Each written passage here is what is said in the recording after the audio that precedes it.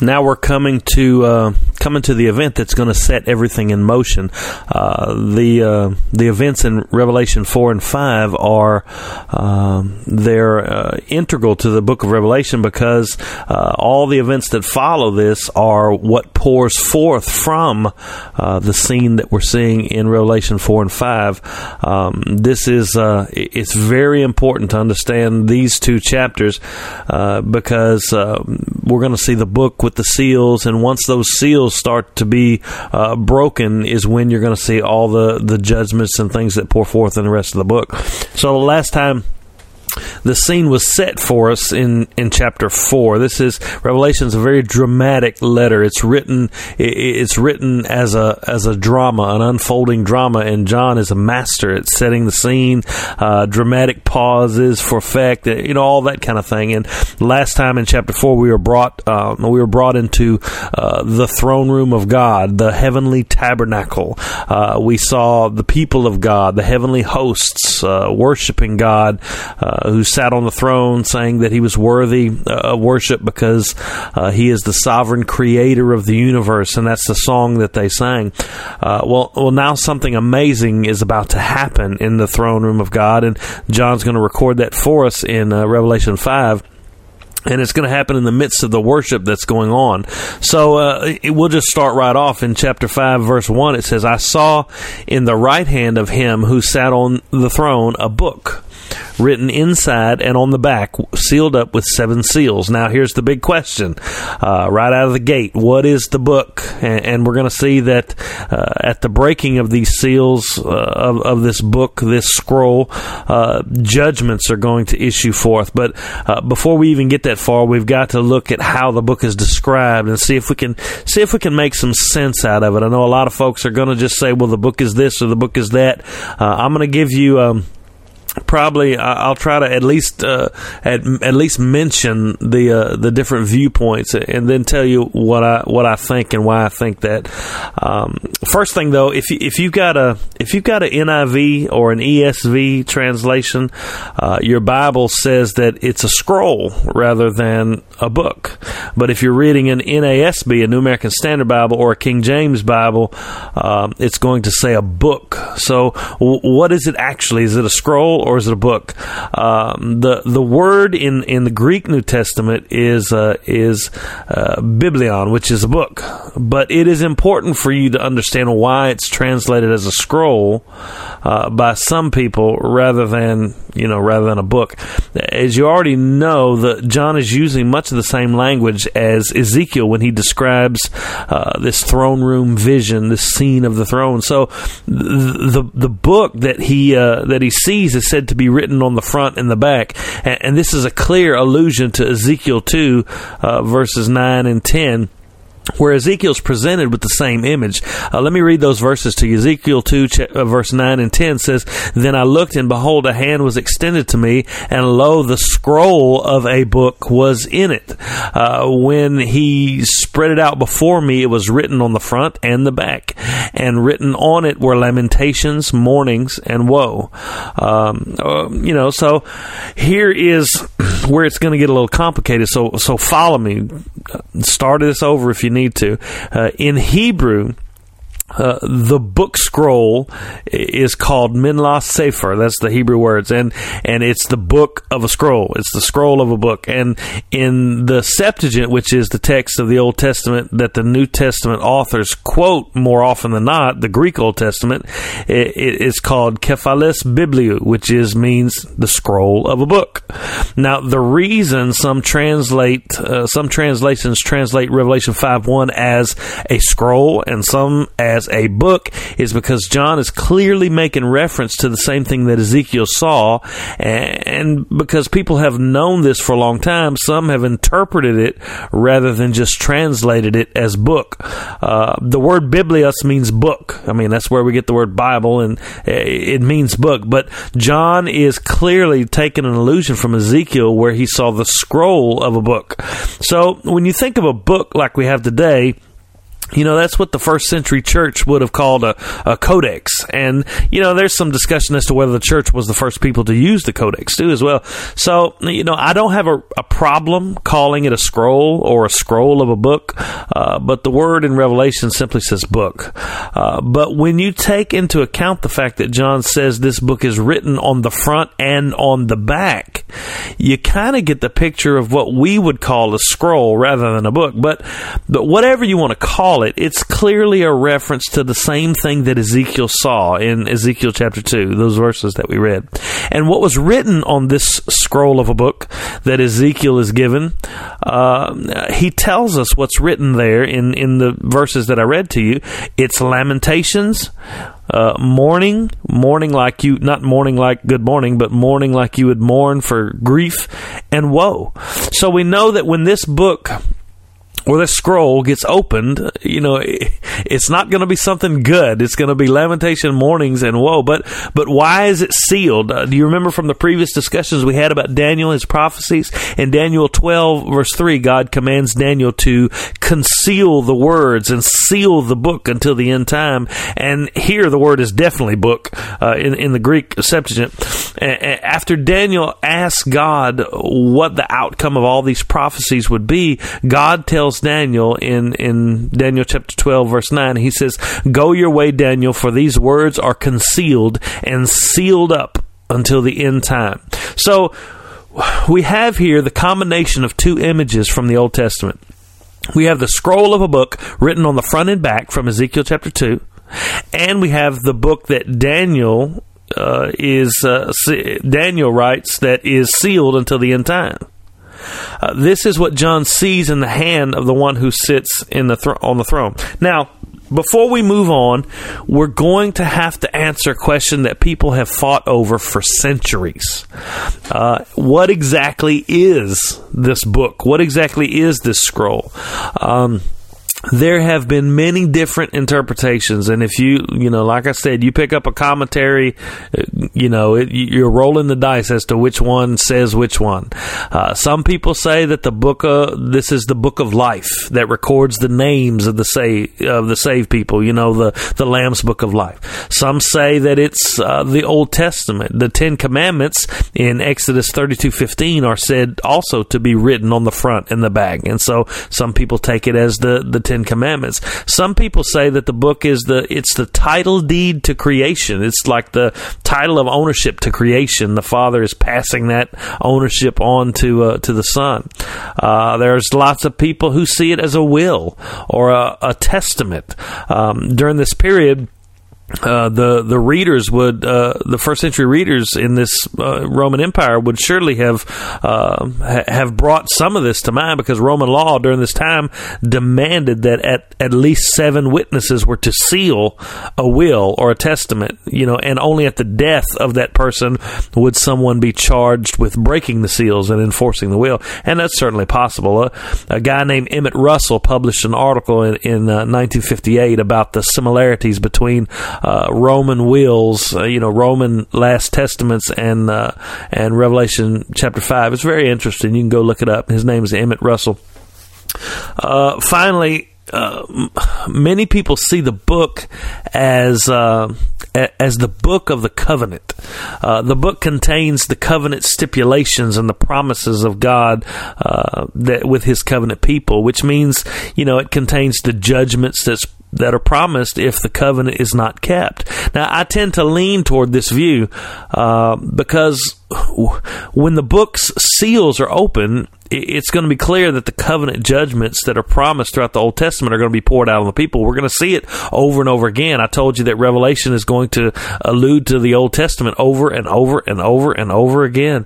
When the Lamb receives, we're going to see all this in a minute. When the Lamb receives the new covenant, when he receives when the Lamb dies for the fulfillment of the Old Covenant, bringing forth the new covenant that releases all the judgments promised in the Old Covenant, and they're all poured out. And hopefully this is going to become clearer as we work through the book. It also gives us the significance of the seven seals of the book. When God was pronouncing the covenant, when he was establishing the covenant and giving the stipulations of the covenant and all those kind of things, he said oftentimes that if you don't keep this covenant, I'm going to punish you 7 times for your sins. The laws in Leviticus for God's old covenant people, it said this over and over again, which may be why there are 7 judgments in each section, 7 seals, 7 bowls, 7 trumpets. Leviticus 26:18 says, if also after these things you do not obey me, I'll punish you 7 times more for your sins. Leviticus 26:21, if then you act with hostility against me and are unwilling to obey me, I will increase the plague on you 7 times according to your sins. And 26:24 in Leviticus says, then I will act with hostility against you, and even I will strike you 7 times for your sins. And then he says it again in Leviticus 26:28. All this is in Leviticus 26. He says, then I will act with wrathful hostility against you, and I will punish you 7 times for your sin. Leviticus 26 and Deuteronomy 28 are the premier sections where God pronounces the covenant curses if the people fail to keep the covenant. And we are going to see as we walk through this book that Revelation is pretty much a commentary on those covenant judgments. They're going to be the same judgments that God promised in Deuteronomy 28 are going to be poured out in Revelation. So those two connections, the connection between Deuteronomy 28 and the connection between the judgments in Revelation are just, they're too big for me to dismiss. And so that's why I lean toward the view that this book is I can't say for absolute certain it's this or that, but it's obvious that it's the book of the covenant. It's pouring forth the judgments of the covenant. It may be the reception of the new covenant and the dissolution of the old. It may be the fulfillment of the judgments of the old. It's given to the Lamb, and he opens the seals, and once those seals are open, the judgments of the covenant, and we see in the Old Testament, are poured out. So that's a certainty. And you're also going to see a laundry list of blessings for obedience and all those kind of things in Deuteronomy 28. So Deuteronomy 28 is not just all these bad things are going to happen to you. It's a list of blessings if you obey and a list of cursings if you don't. And almost every commentator recognizes that the judgments that are laid forth in Revelation mirror the judgments that are prophesied. Of course, a lot of people will put different meanings and significance to that, but the fact that it kind of mirrors each other is undeniable. And this also aligns with the fact that the scroll written on the front and the back in Ezekiel is filled with lamentation, mourning, and woe. It's filled with judgment. The book being opened is not good news for the people who have broken covenant with God. And there can be no new covenant unless one is found worthy to fulfill the old. There's got to be justice. There must be a reckoning for sin and against God's law. So this book that we see, the one on the throne's holding, you could say that God is going to divorce his old covenant people because they've broken covenant with him. They've been an unfaithful wife to him, and by the end of Revelation, he's going to take a new bride, and that new bride is those who are in Christ. Now, I know when I said that statement, that's going to get a lot of pushback. So you don't have to totally agree with me yet. Just put that off to the side. Make sure, see if I prove my case. Let's get through a significant portion of the book, and hopefully I'm going to prove that case to you as we go. Since this is the book of the covenant, and it includes the stipulations of the covenant of God, we are going to see that there's absolutely no one worthy to open the book. The covenant of God was made with man, so man must fulfill the covenant in order to open the book. It's got to be a man that fulfills this covenant, because God made this covenant with man, but there's a problem. All have sinned, and no one's kept the covenant. No one, all have sinned and fallen short of the glory of God. No one can satisfy the stipulations of God's law. No one is worthy to open the book. No one is worthy to receive the kingdom of God and open the door of the covenant for God's people.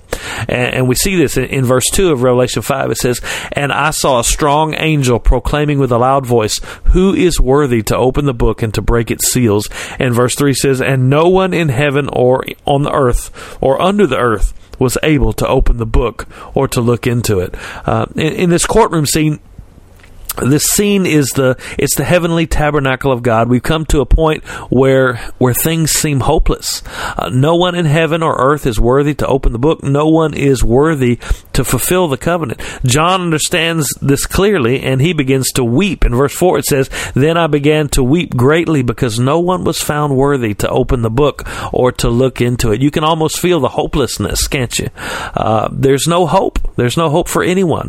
Throughout the Bible, over and over again, man could not fulfill the covenant stipulations of God.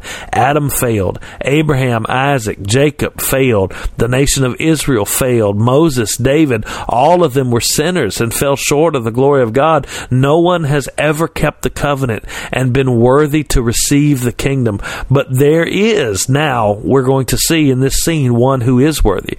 There is now a man, a real man, who can step forward to the very throne of God, and he himself is going to be given dominion and the kingdom. Verse 5 says, "And one of the elders said to me," these are the elders, the people of God, "Stop weeping. Behold, the Lion that is from the tribe of Judah, the root of David, has overcome so as to open the book and its 7 seals." John is told by one of the elders that there is one worthy. There is one who's overcome. He's the Lion of the tribe of Judah. The name for Christ, this Lion of the tribe of Judah, it comes from Genesis 49:9, when Jacob was blessing his sons before he died. He said Judah is a lion's whelp. And in Hebrews 7:14, the writer tells us that Jesus was indeed descended from the tribe of Judah. So he's also called the root of David, which is a fulfillment of Isaiah 11:1, where the Messiah is prophesied to be a stem of Jesse and a branch that's going to bear fruit. We also see this in the New Testament. In Romans 1:13, Jesus is said to be the son of David. Matthew 1, the genealogy shows us that he is born from the line of David. So all that's just evidence, but it shouldn't be a stretch for you to recognize that Jesus is who is being spoken of here. He is the Lion of the tribe of Judah. He is the root of David. Now keep this in mind, that this lion is said to be worthy. He's worthy to open the book, and he is said to have overcome. He's worthy. He's worthy to open the book because he's overcome. You need to remember this. We're going to need to remember it later. It's important. He's worthy to open the book because he has overcome and conquered. But first, I want to make sure that you don't miss the fact that John is told that the Lion of Judah is the worthy one. Make sure you get this in your brain. You're going to need this later. John does not see a lion. He is told that there is a lion. He hears that the Lion of Judah has conquered, and it's because he conquered that he's worthy to take the book and open the seals. John hears the report of the elder that says the Lion of Judah is the worthy one. But when John turns to look, he doesn't see a lion. He sees a lamb. Verse 6 says, "And I saw between the throne with the 4 living creatures and the elders," he said, "I saw a lamb standing as if slain." Now, this is, let me just finish the verse. "A lamb standing as if slain, having 7 horns, 7 eyes, which are the 7 spirits of God sent out into all the earth." When it says a lamb slain, there's going to be a lot of differences in translations that you see, but the word slain is in the perfect passive. So he doesn't see a lamb being slain. He doesn't see a lamb. He sees a lamb that had been slain, that has already been slain, but he sees it as if it is standing in the altar. So it's not as if it's dead. It's one that has been slain, but yet standing at the throne.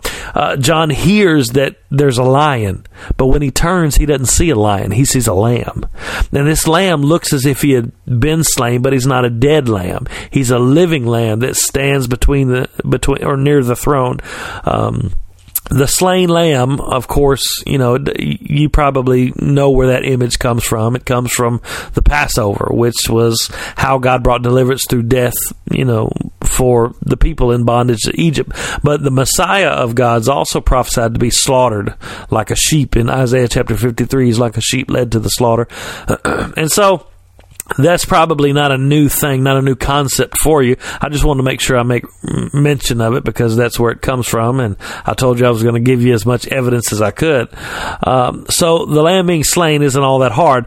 But what about all these horns and these eyes? It's a strange looking lamb, and we got to remember as we walk through the book of Revelation, most of the book of Revelation is symbolic. It's showing forth symbols from the Old Testament. That doesn't mean that the judgments aren't real. It doesn't mean that the things don't correspond to an actual reality and we should just read it like a story, like you would read Shakespeare or something.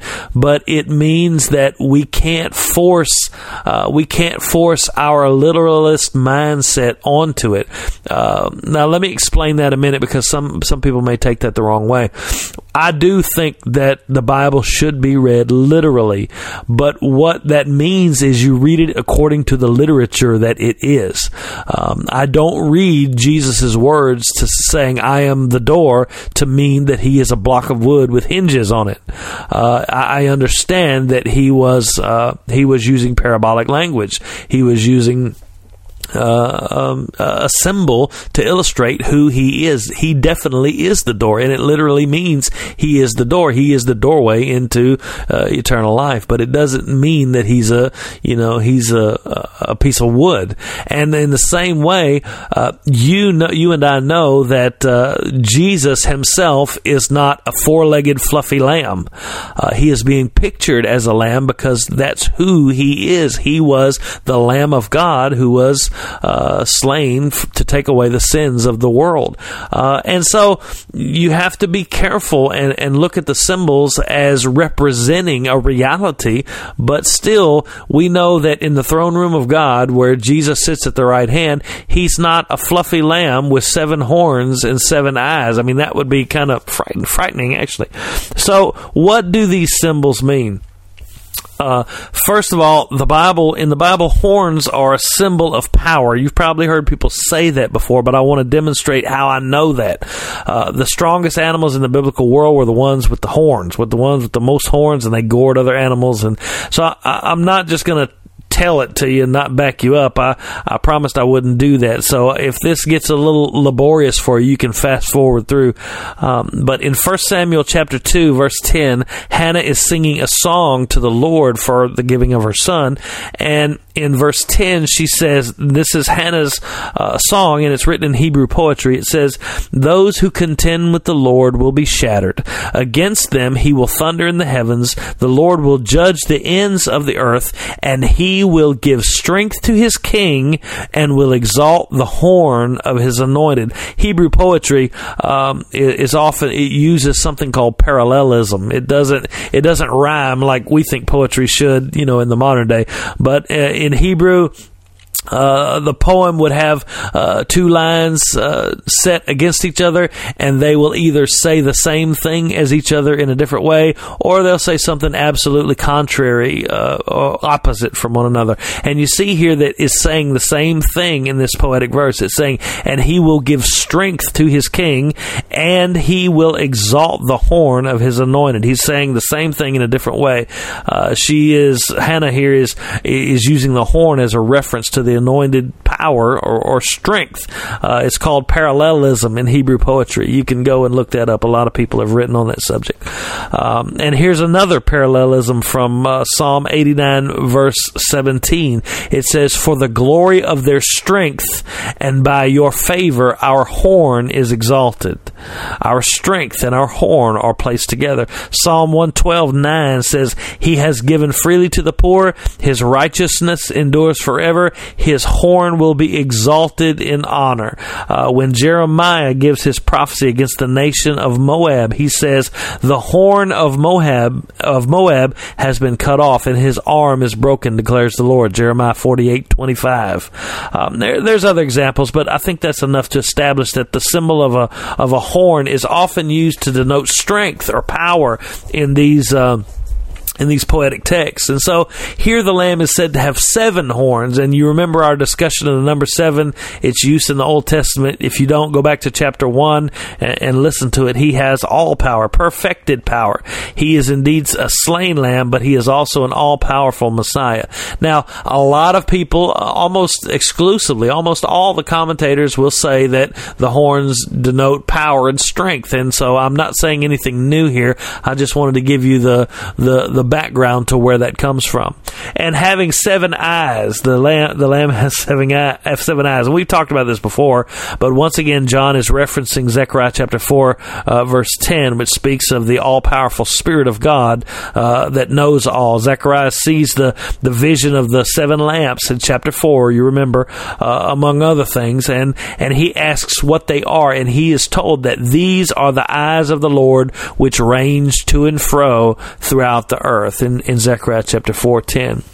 And we're also told in 2 Chronicles 16:9, I hope you're writing all these down, that the eyes of the Lord move to and fro throughout the earth so that he may strongly support those whose heart is completely his. So here what we have is a lamb being slain, but now he's alive, and he is the all-powerful Messiah of God. He is the one that has been prophesied about. He has all knowledge of those whose hearts are completely his. And so this is a picture of the Messiah of God that is wrapped in many different Old Testament references. And then look what this lamb does. In verse 7 he says, "And he came and he took the book out of the right hand of him who sits on the throne." The lion and the lamb, John hears that this is the Lion of Judah. He looks and sees that it's the lamb that's been slain. He steps forward. This lamb steps forward and he receives the book from the one who sits on the throne. He receives the book from the Father. If you haven't already recognized this, John is seeing the fulfillment of Daniel chapter 7 verse 13 and 14. This is the moment. Daniel 13 and 14, chapter 7 verse 13 and 14 says, and we've read it before, "I kept looking in the night visions, and behold, with the clouds of heaven, one like a son of man was coming, and he came up to the Ancient of Days and was presented before him, and to him was given dominion, glory, and a kingdom, that all the peoples, nations, and men of every language might serve him. His dominion is an everlasting dominion which shall not pass away, and his kingdom is one which will not be destroyed." Here is what all of salvation history has been waiting for. The Son of Man has come to the throne and taken the book of the covenant in his hand. He's worthy to fulfill it, worthy to receive the kingdom of God and reign as Lord of Lords, as both God and man. For the first time in all of history, a man has come and been exalted at the throne of God. For the first time, a man has been found worthy to open the book of the covenant, to have fulfilled the covenant. Jesus Christ, both God and man. Now watch what happens when the Lamb takes this book. When he had taken the book, the 4 living creatures and 24 elders fell down before the Lamb, each one holding a harp and golden bowls full of incense, which are the prayers of the saints. Remember, I told you when the 24 elders represent the people of God because they do the work of the priests and the kings. But I also told you that 24, I linked the number 24 with the 24 divisions of priests and the 24 divisions of singers. in 1 Chronicles chapter 24 and chapter 25, and look at what they're doing here. They're singing, and they're doing the works of the priest. They're holding a harp, and they're offering the prayers of the saints, and that's why I connect those two. It says, but look at the way that they worship. They sang a new song. This is not the same song they sang in chapter 4. They sang a new song, saying, "Worthy are you to take the book and break its seals, for you were slain." Why is he worthy to take the book? For he was slain, and he purchased for God with your blood men from every tribe, every tongue, every people, every nation. I hope you recognize that phrase from what I just read in Daniel. You have made them to be a kingdom and priests to our God. Been given the kingdom just like he was in Daniel, and they will reign upon the earth. It's almost exactly what Daniel said would happen when the one like a son of man comes to the Ancient of Days. Did you see what just happened? When the Lamb took the book, the worship of all of heaven was given to him. It was given to the Lamb. They say the same thing to the Lamb here that they said to the one on the throne in the previous chapter. Worthy are you. Worthy are you. The 4 living creatures and 24 elders all bow down before the Lamb and ascribe worship to him. It's also interesting. I don't know if I told you this in chapter 4, but one of the main reasons why I connect that is why I connect the throne room of God here with the vision that Daniel sees with what's going on in Revelations, because the vision that Daniel sees, the Son of Man coming to the throne room of heaven. It's the throne of God, the heavenly tabernacle. But more importantly than that, that's kind of an aside, but you need to see 2 things. You need to see 2 things here. First, the Lamb has fulfilled the covenant and is worthy to open the book. The new song that they sing, which is a fulfillment of Isaiah 42, sing a new song to the Lord, is that the Lamb is worthy to open the book. Why does it say he's worthy? Because you were slain and purchased for God with your blood, men of every tribe, tongue, and nation. The Lamb has conquered and overcome and is worthy to take the book. That is what the elder told John at the beginning. But here we see why the Lamb has conquered, or how, the Lamb has conquered. He conquered by giving his life for the sins of his people. He's worthy to break the seals because he has purchased, redeemed these people. He alone has fulfilled the covenant, and that makes him worthy to take the covenant document and break the seals, releasing the blessings and the cursings of the covenant. The new covenant has been ratified, and that brings forth all the judgments of the old on those who have not kept the covenant. The second thing you need to see here is that the Lamb is given the kingdom. Verse 10 says that the Lamb has made these people to be the kingdom. He's made them to be priests, and the people that the Lamb purchased shall reign upon the earth. Just like in Daniel's vision, the Son of Man has come to the throne of the Ancient of Days. He's been given a kingdom and a dominion that's never going to pass away. But now he has made them a kingdom, and he's made them priests. He has done it by his blood, by his sacrifice. He has conquered and is worthy to receive dominion because he fulfilled the covenant, satisfied the justice of the law by his death and resurrection. So here is where we will answer the question as to when the events of chapter 4 and 5 take place. Are they sometime in the future, close to the end of history? Is that when the Lamb takes dominion by making his people a kingdom by his blood? I think the answer to that question is pretty obvious. The last days began when Jesus was crucified and resurrected. The kingdom of God came. Jesus has ascended to the right hand of the Father and has received the everlasting dominion which Daniel spoke of. The last days arrived with the resurrection.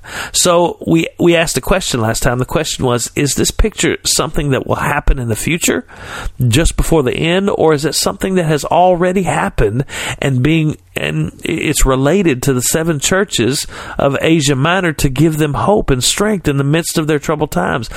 The answer to that question for me is It's absolutely obvious. Jesus has already overcome. He has already conquered. He has already fulfilled the covenant. He has already taken the book of the covenant and fulfilled its contents. He has inaugurated the new covenant.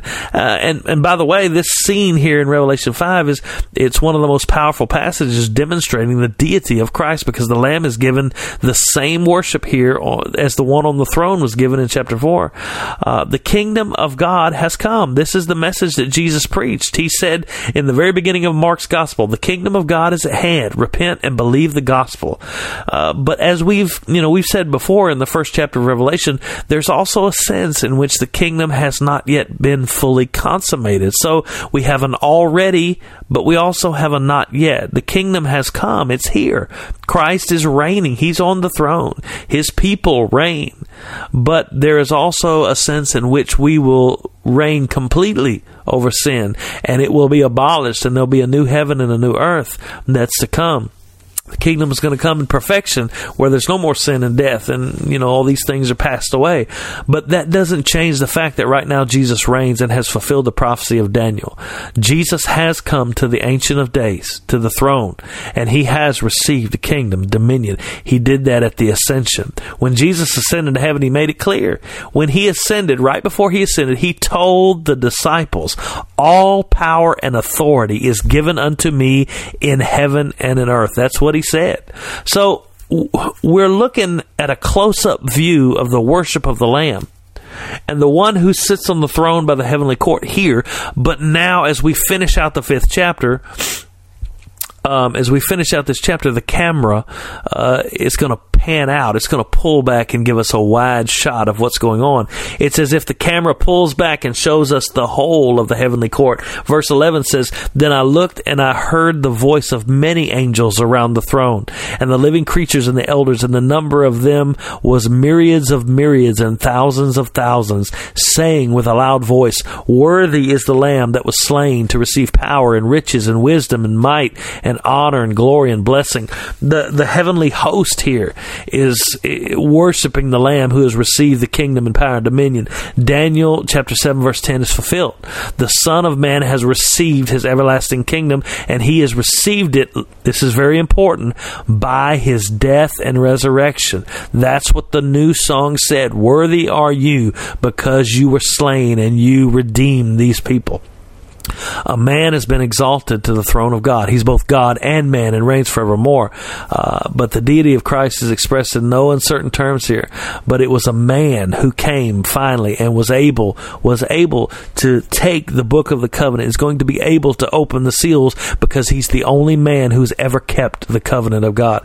Even the heavenly angelic host gives worship to the Lamb as they ascribe glory and honor and power to him. These are the same attributes they ascribe to the Father in chapter 4. So here, the worship of the Lamb, they worship the Lamb using the same words.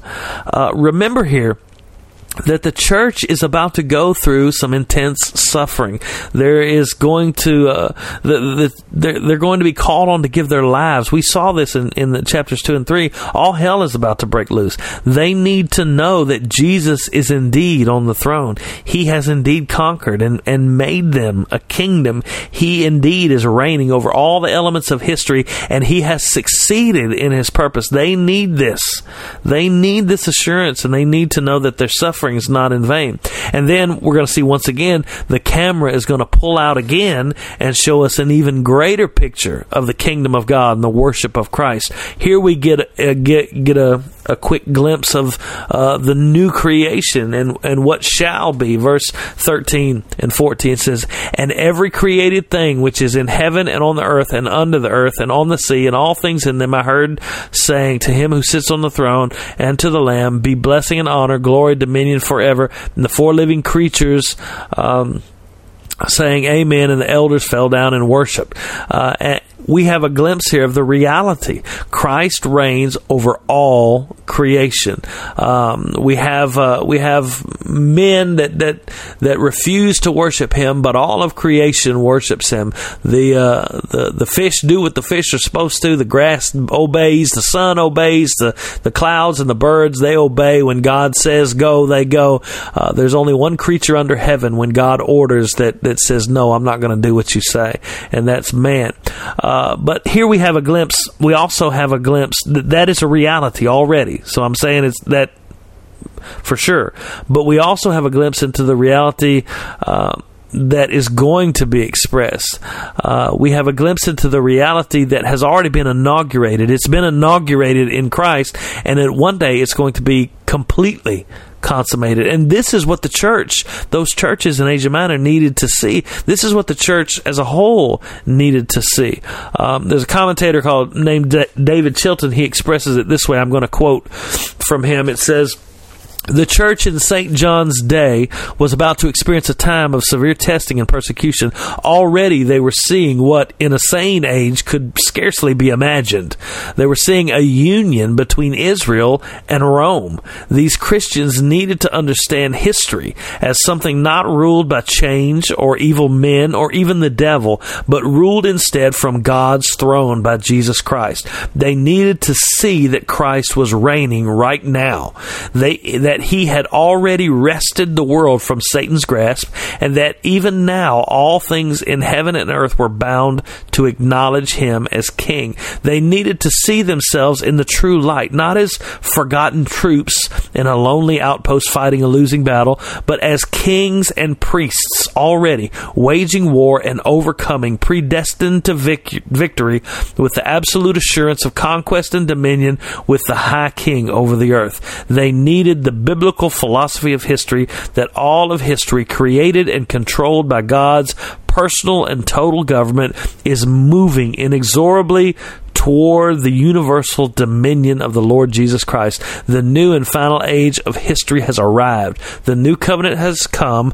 Behold, the Lamb, he has conquered."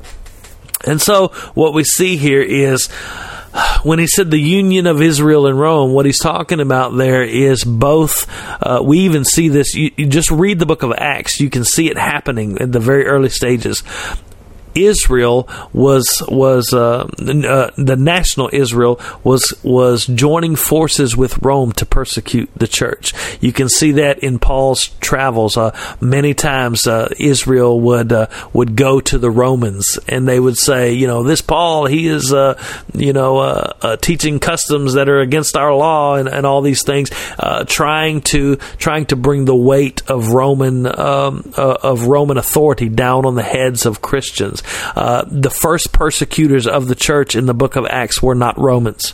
They were Jews. They were national Israel. And so what we see here is these two forces are going to align against the church, and God is going to show them that in this book, God is going to move to...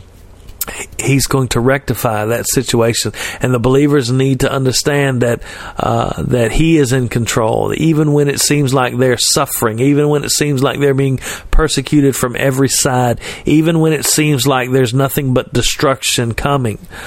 They need to know that God is in control.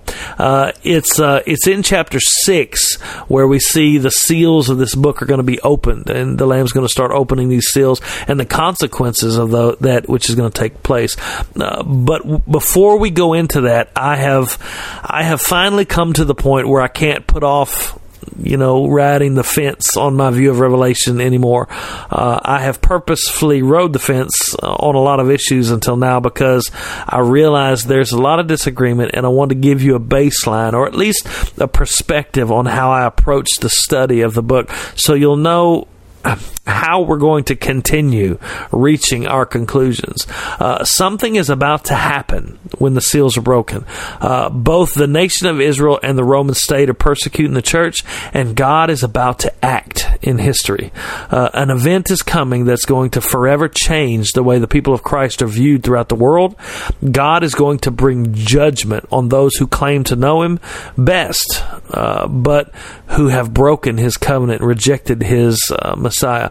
Almost every commentator, regardless of what view they hold, whether they're futurists or preterists or spiritualists or idealists, whatever you want to call it, no matter what view they hold, recognizes that there is a parallel relationship between Revelation 6, the breaking of the seals, and Jesus' sayings on the Mount of Olives in the Olivet Discourse, which is Matthew 24, Luke 21, and in Mark. So in the next podcast, before we look at the seals of Revelation 6, I'm going to walk through Matthew 24 with you and show you what Jesus said, what he predicted God would do, and then we're going to see it happen in Revelation 6. And so I'm probably going to leave you hanging right there. I didn't really tell you anything about what we're going to be talking about, but I'm going to save that for the next section. But I just need you to know that chapter 4 and chapter 5 are the hinge pin that connect the letters to the seven churches and the rest of the book of Revelation. Everything that we're going to see, everything that we're going to experience from here on out is what pours forth out of this book. We're going to see the seven seals. We're going to see the seventh seal, really, when it's open, just brings forth the seven trumpets. And so after the seven seals, in the seventh seal, we have the seven trumpets, and then the seven bowl judgments, and then finally the new heavens and the new earth. So I want you to understand the connection between Revelation chapter 6 and the Olivet Discourse. I'll explain it next time, but that's why next podcast is not going to be Revelation 6. It's going to be an exposition of Matthew 24 before we get into Revelation 6. So I hope you join us for that.